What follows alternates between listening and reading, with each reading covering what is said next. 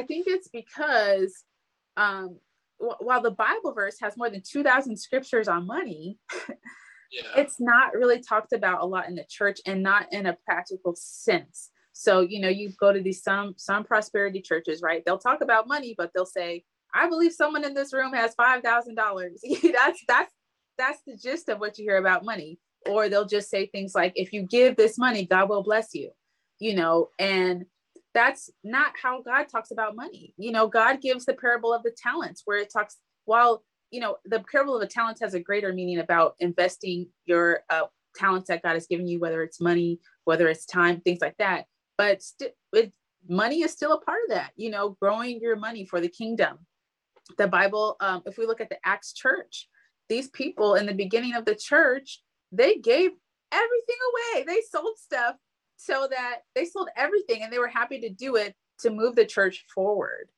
And we don't really talk about that a lot in the church. I'm sure there's outliers, but we don't talk about, like, has God called you to give money away? If so, how much? How is God working with you in your philanthropic efforts and making kingdom impact? We don't talk about when you do your marriage counseling, how much time do you spend on financial management? Is it just talking about, you guys should have a joint bank account, save for your kids' college?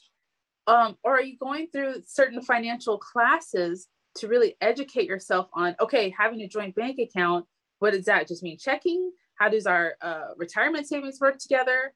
We save for our children's future. Should we be thinking, college? Should we be giving them a brokerage? Do we need to establish a trust for our family? Because if we're really talking about passing down generational wealth, we need to really make sure we have the structures in place to do that. And so, so I think the churches are not talking about this. Churches are dealing with so much. So I'm not really a person that says, this is what's wrong with the church, that's what's wrong with the church. I think there's a lot of good churches out there, but I do think it's just simply because we just don't have a lot of people just don't have the financial literacy. Pastors are struggling too out here. They don't have the literacy. And there's so many other spiritual things to discuss that sometimes the specifics and practical uses of when it comes to finance are not touched on. Those are a few reasons why I think that is. No, you're definitely right. You're definitely right about that. And I guess just to add on to that, from my own research, oftentimes people quote the scripture, I believe, hope I'm putting it right. I think it's First Timothy 6:10.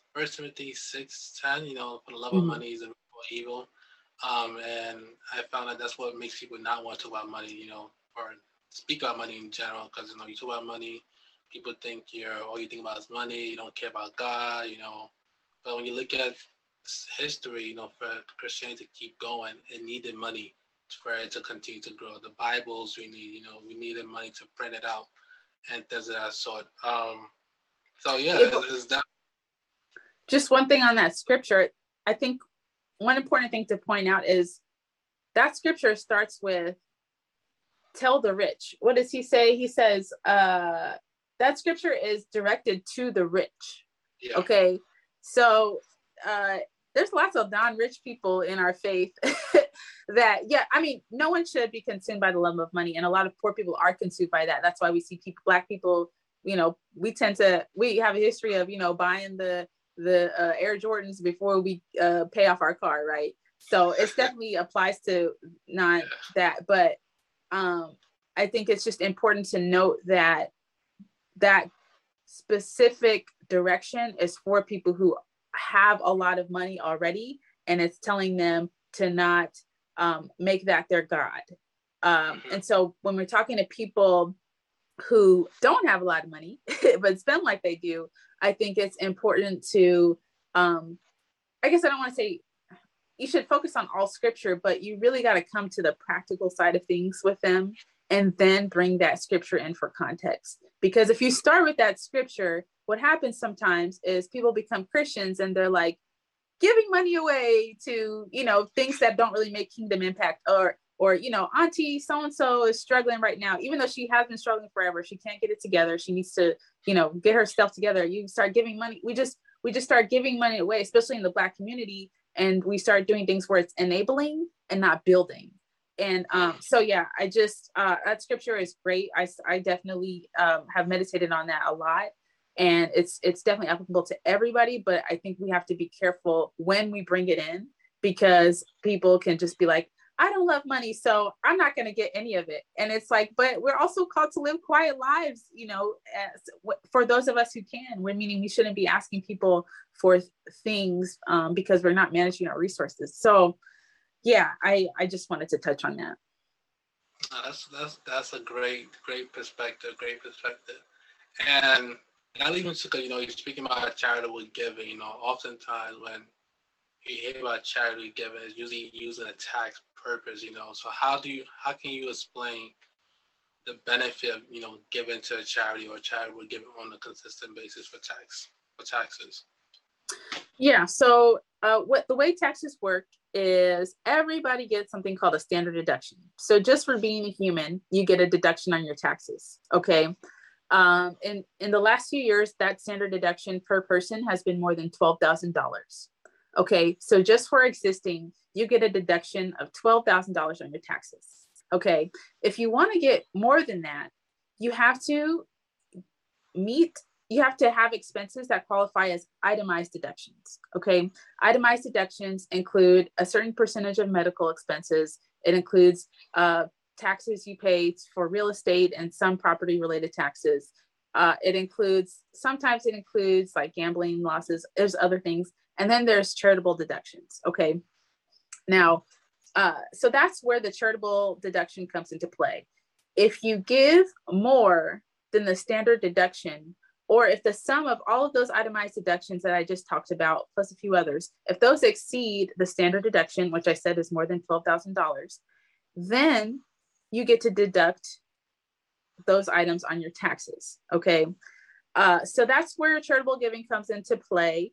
That means that if you have no other itemized deduction, if you don't own a house and have property taxes, if you don't have qualifying medical expenses, if you don't have anything else on that itemized deduction category, you would have to give more than $12,000 in a year to deduct those charitable contributions on your taxes. There is an exception for tax years 2020 and 2021, where you can deduct, I think it's $300 on your tax return, whether you itemize or not. But that's because of COVID. So I don't really talk about that. Because it's not really going to stay moving forward unless IRS changes it. We'll see. So anyways, so that's where the charitable deduction comes in.